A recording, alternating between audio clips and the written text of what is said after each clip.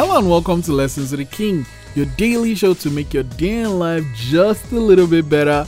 Today's lesson 189, never turn down an opportunity to learn.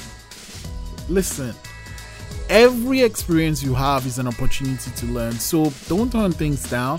Don't think you are better than or like you have reached the heights of enlightenment and you don't need to learn anything.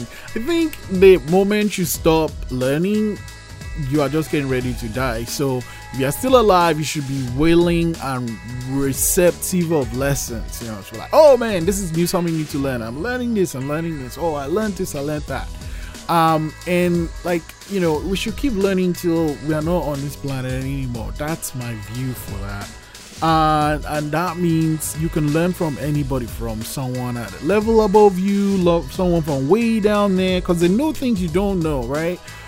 Learn from everybody you meet. And another thing, one thing that makes me happy every day is because I get one more day to learn something new. And every day I learn something new. It might be as little as, oh, that is the person that actually wrote that song, and that song came from that person, and oh, that's what that instrument sounds like, or oh wait, that's what that word means. Oh, I didn't know. So now I know how to use it in a different way.